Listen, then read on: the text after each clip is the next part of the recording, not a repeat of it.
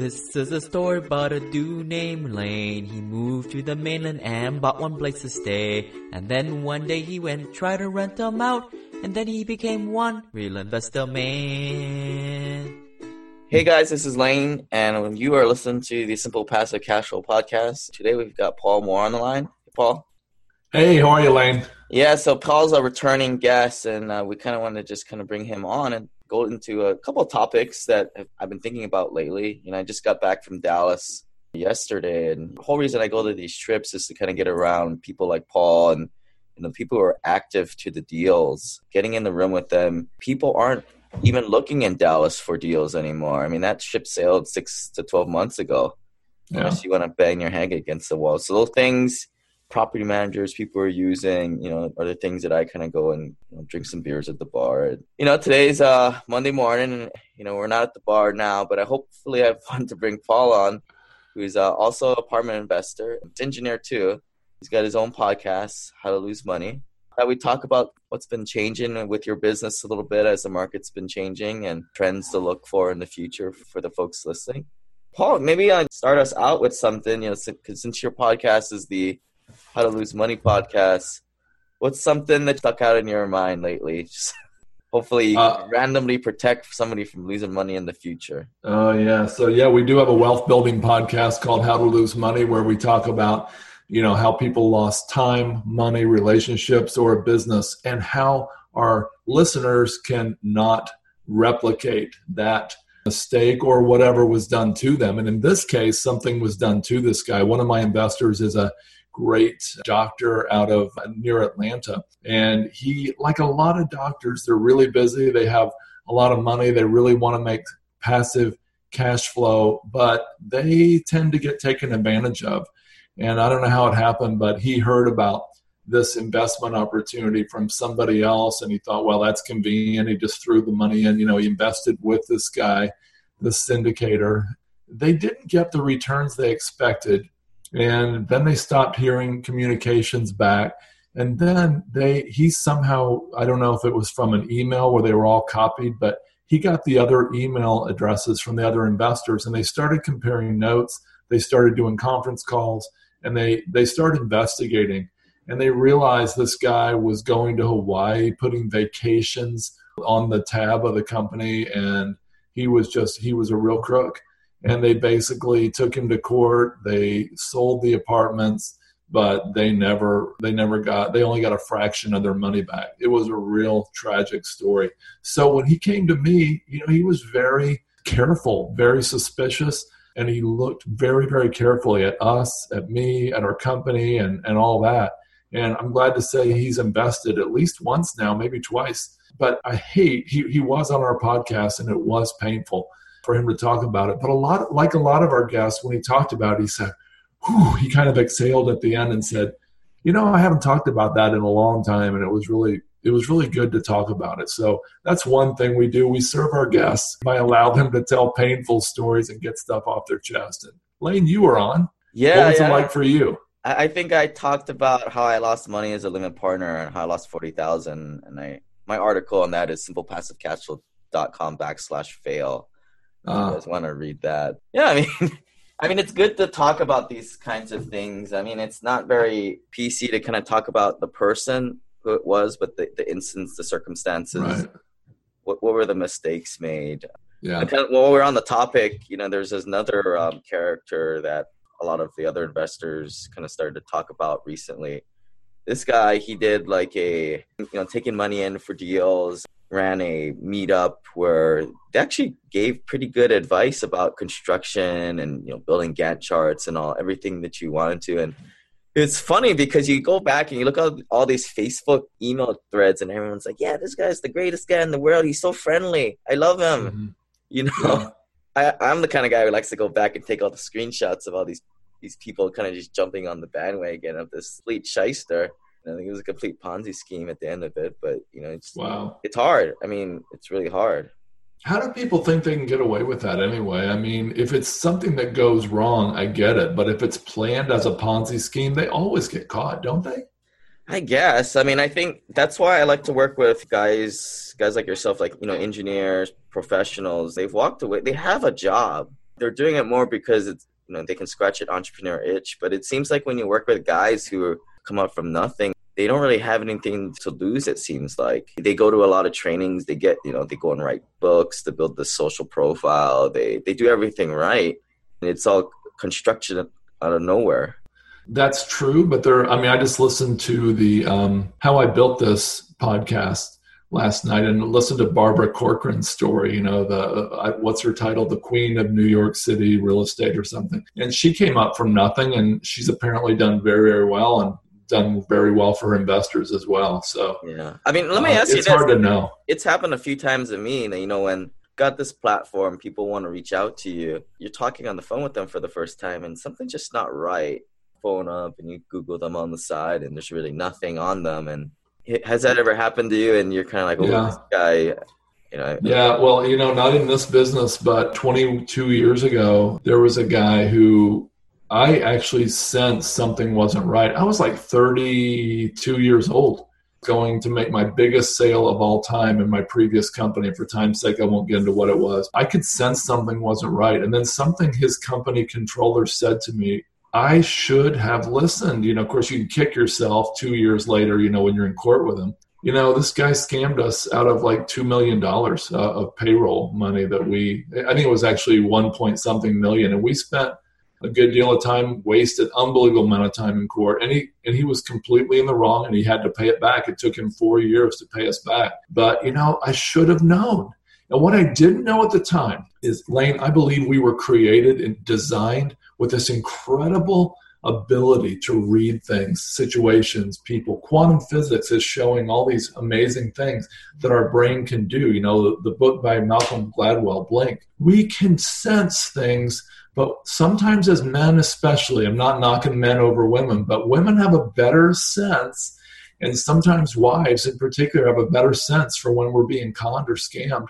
And men just sometimes override that and say, look, these numbers are amazing. I'm going to do this. I have a funny feeling about this guy, but I'm going to do this anyway.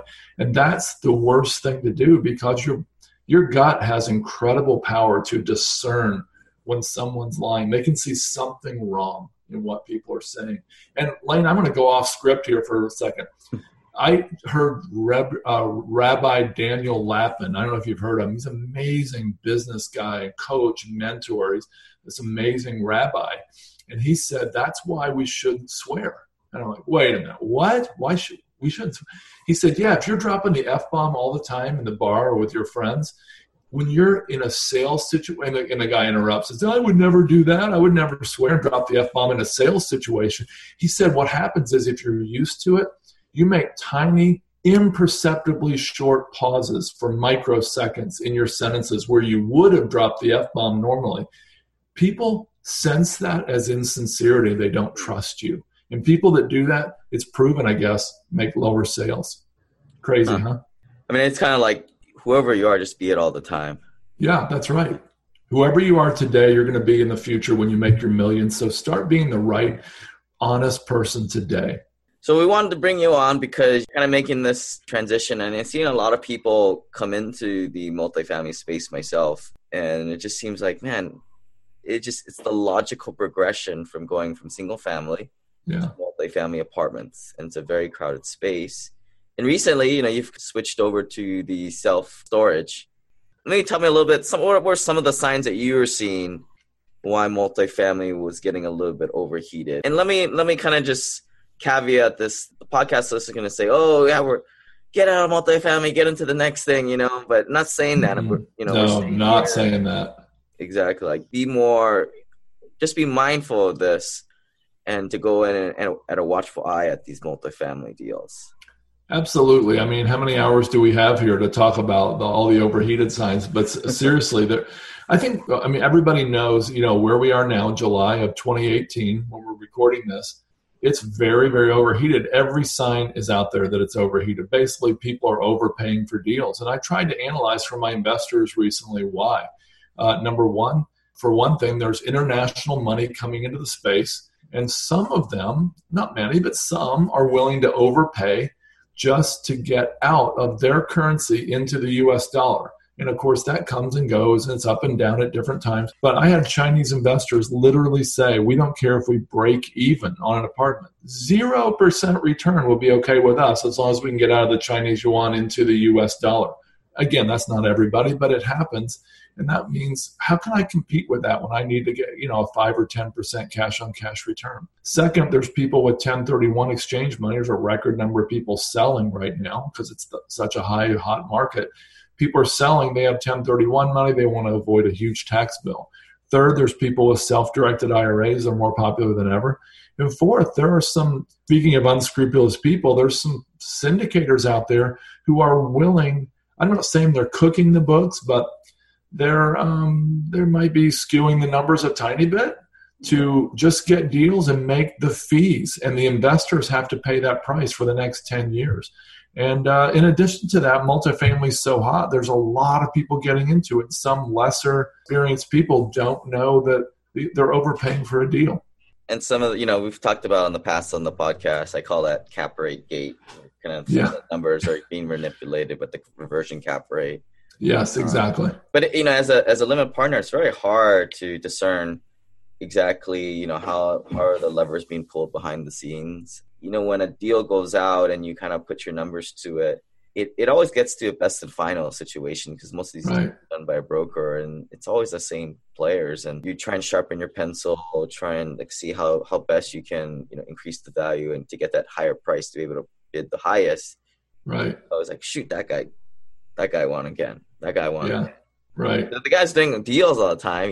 He's obviously just using a different pencil or using different numbers.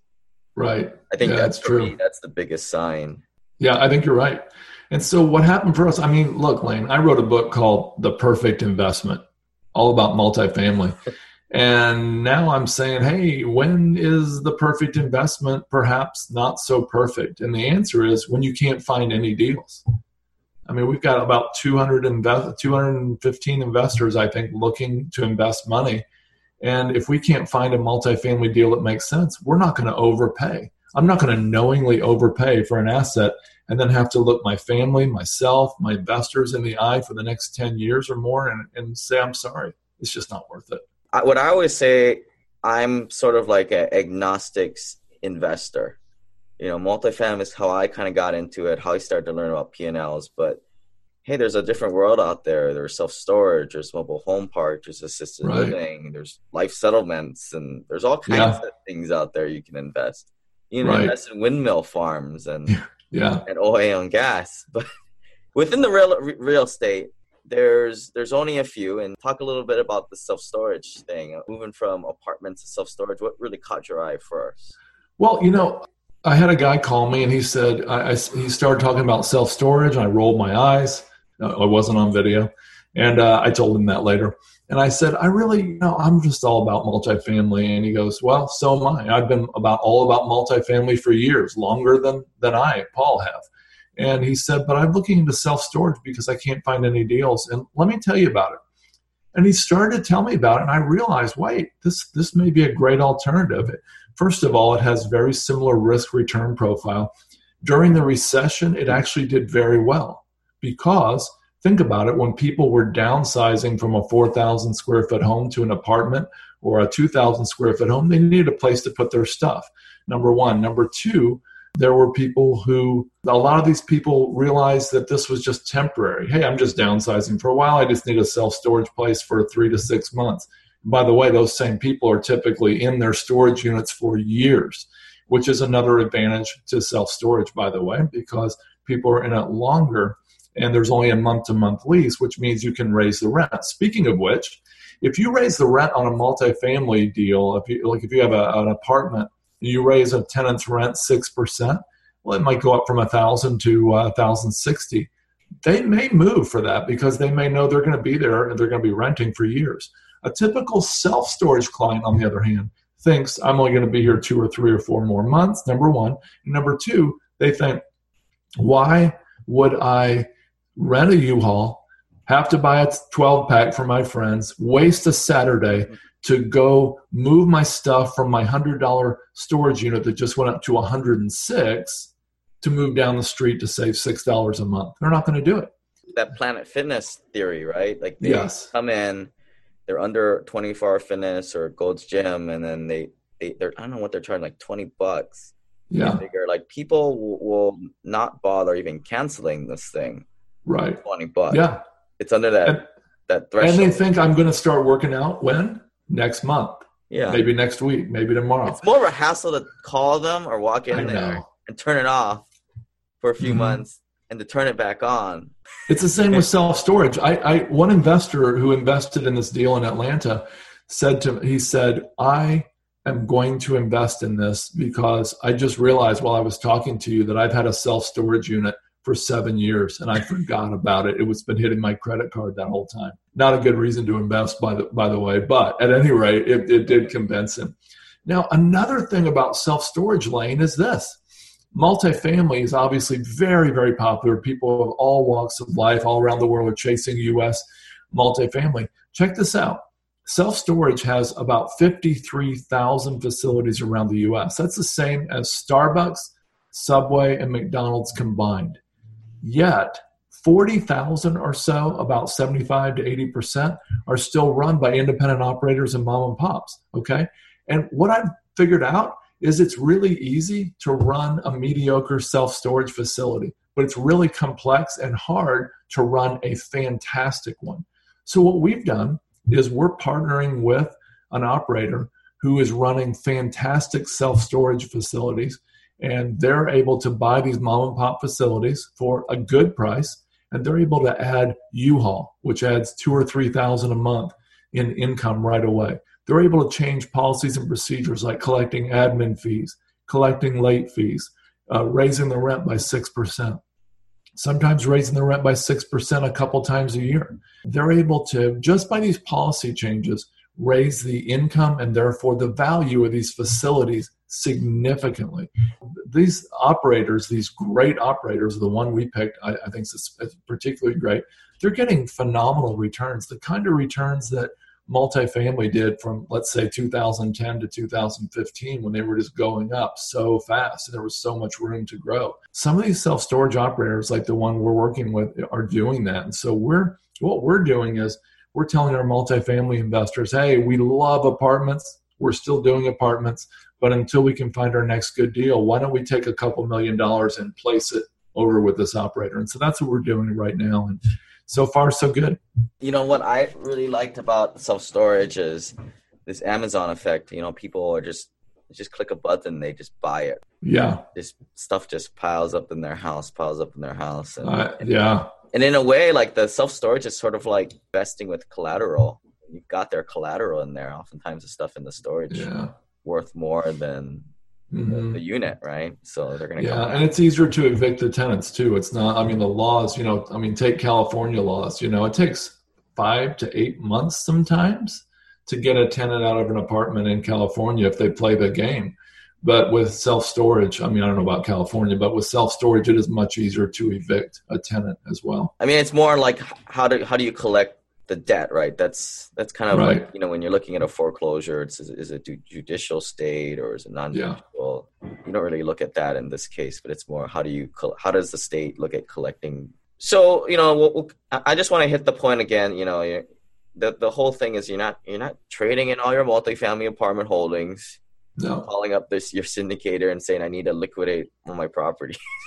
Right. Because that's almost embarrassing in the first place.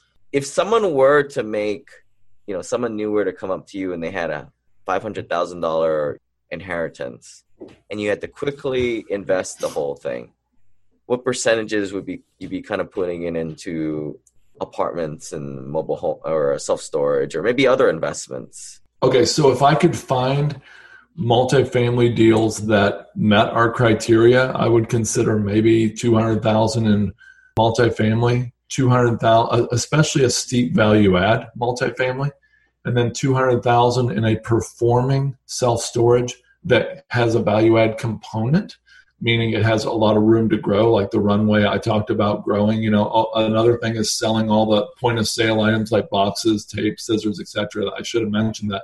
So maybe 200,000 in self-storage. And then I would consider putting another 100,000 in mobile home parks. Maybe investing in an already performing mobile home park that's just clipping coupons away at, maybe 12% rate. So something like that. I think that would be a good mix. Not assuming any holding on any cash. This is just investing $500,000, and I think I kind of agree there too. Depends what your knowledge and network is. If you know a lot about apartments, or you have a lot of network in that space, at the end of the day, half of it is with the people. So if you can verify people more in one space than the other, go with that. But with all things being equal, I think I kind of agree with the way you're heading there. Yeah, I think, Lane, you just hit it right on the head, and that is the number one thing to do as a passive or even a very involved passive investor is to really, really carefully check out the sponsor. It is worth the plane tickets. Go look them in the eye. It is worth it to call some of their investors and dig around online or wherever and find investors they didn't even give you and call them. Check them out carefully. If you can find a phenomenal sponsor, you could possibly invest with them for years and years. You wouldn't have to know. If you really, really trusted them, really, you wouldn't have to know all the details of every deal. It's good to know the details, but you wouldn't have to be able to uncover every single last line item of a deal if you trusted them and they really were trustworthy. Right. I mean, that's what Buffett does, right? Buffett throws money at great operators with great products. I mean, he knows the market and all that stuff, but he trusts the people too. I mean, look at some of the deals he's done on a handshake. So, let's talk about a little bit of the numbers with the self-storage. And, from a high level, what I've noticed of the difference is if you're talking multifamily is 80 to 100% return in 5 years, kind of that double your money tagline. It was said a lot of times. Maybe not be as true today. I think with self-storage, you're kind of hitting the same numbers, 15 to 20% a year for a good run. I think the only difference between, and correct me if I'm wrong, is self-storage is it might be a little bit longer positioning time. So instead of a 5-year, like more of a 7-year window, but the cash flow is stronger or weaker in that time frame? Sure. Your thoughts? I'd say, so the company we operate, that we're investing with has actually had enough, I think, because they're able to buy these mom and pop deals against the current operators, but they were operating okay. They're able to raise the income so fast just by policy changes and sometimes by building an additional buildings. Like one of their deals had an additional 2 acres. The whole market was, it was undersupplied. So they built an additional building or 2. I mean, that was a nice value add. But they've been actually able to turn some of these things for 100 to 150% total return in under 3 years. Now, Lane, that's not normal, okay? But they've been able to do that about 6 of the last 8 deals from what I understand. In general, I would say you're right. It's probably more like a 5 to 7 year hold would be more normal. How's the cash flow in from some of these, non-recourse multifamily deals to like the self-storage? Is it about the same? Or? Yeah, it's very similar. I mean, some of these value-add deals have a 1 or 2% cash flow in year 1, but then they jump right up to 7 to 9% in year 2, and then maybe 8 to 12% after that. Yeah. And there's, interest-only loans, and you can lock in a good interest rate with Fannie and Freddie, just like multifamily. Yeah, the interest only the first 3 years in some of these deals is nice. I mean, it artificially pumps up the first 3 years. Agreed. Sometimes it'll drop off at year 4. People will be like, "What the heck?" Just. Yeah. But the self-storage, I mean, it's the same. It's the same game. The self-storage, it's the business plans are go in there, reposition it, stabilize the business, right, and then sell it off to a big REIT like a self-storage or public. What are the big cube space? Well, Public Storage owns, this is another thing I love. Public Storage owns 7% of the nationwide market, last I checked. And then the next, except for one that may be at 2%, the next 10 are at about 1% each. So you've got 17% of the market, maybe up to 20% of the market owned by the largest 11 players. And then it's mostly independent or smaller operators. In Cube Space, they actually do a lot of the property management, right? For a lot of smaller operators. Yeah, Extra Space does, Cube Space does, others, yeah. Yeah, so it's kind of interesting how the big players, they have kind of taken that operation side on as part of the business. Yeah. So I think the ideal place to be, in my opinion, is to buy one of these. I mean, to invest with somebody who's buying from a mom and pop, and then they're able to dramatically increase the income, stabilize it, get it running like a top, put that together with 5 other deals, and then sell the whole package to a REIT, say 4 to 7 years. Right. To me, that's the ideal play. And there's so many, 53,000 self-storage facilities in the U.S., so many to choose from. Unlike multifamily, it's so hard to find one right now. Kind of makes you think if those big REITs, since they're in the operations space, they put their new staff to work out the kinks in the mom and pop operator guys.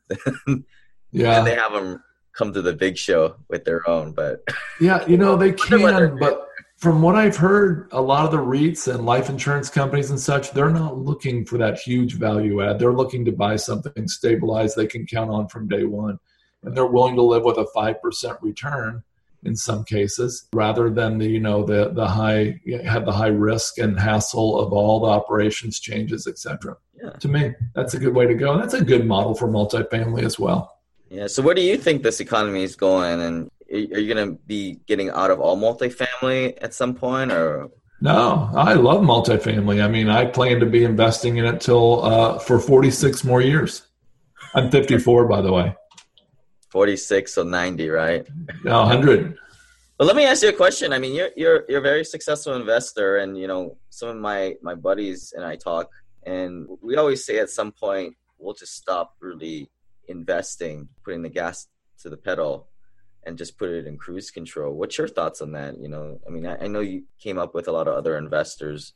Were there a lot of investors like that just kind of, they got their $10,000 a month and then kind of faded away? And yeah, there's a lot of people like that. But I figure while I'm using up air on the planet and while my heart's beating, I figure I might as well change the world. I don't know how much you've heard about human trafficking. I think we've talked about it before, Lane, but for you guys out don't know, Paul, maybe you can explain the profit sharing. So, I mean, I figure I want to continue to push as hard as I can as long as I'm on the planet to do something good. I mean, if I was alive in the 1800s, I would want to be an abolitionist fighting against slavery and fighting for civil rights. So if I was in the 1960s as an adult, I would too.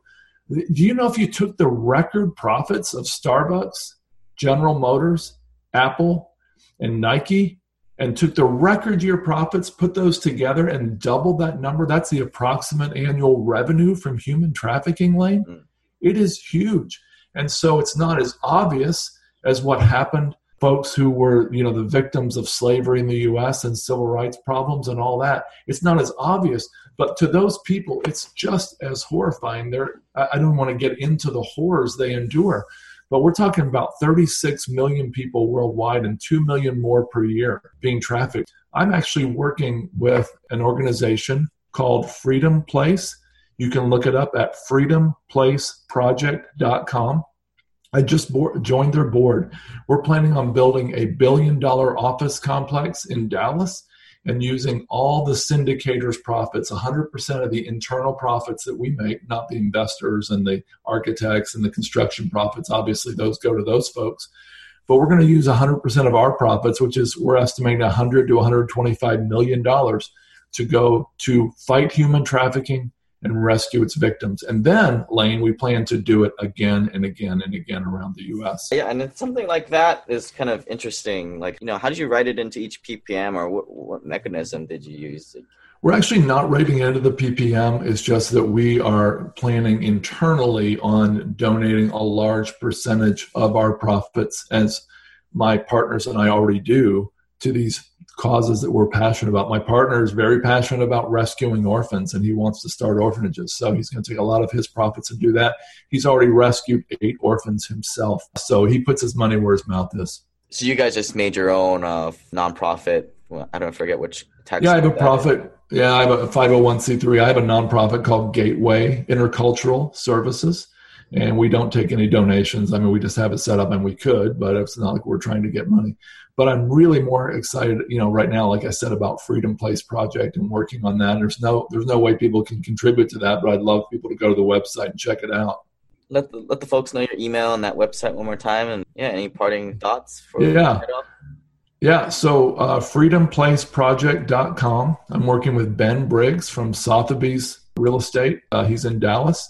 He's actually on the ground in China. His operation's actually in Dallas.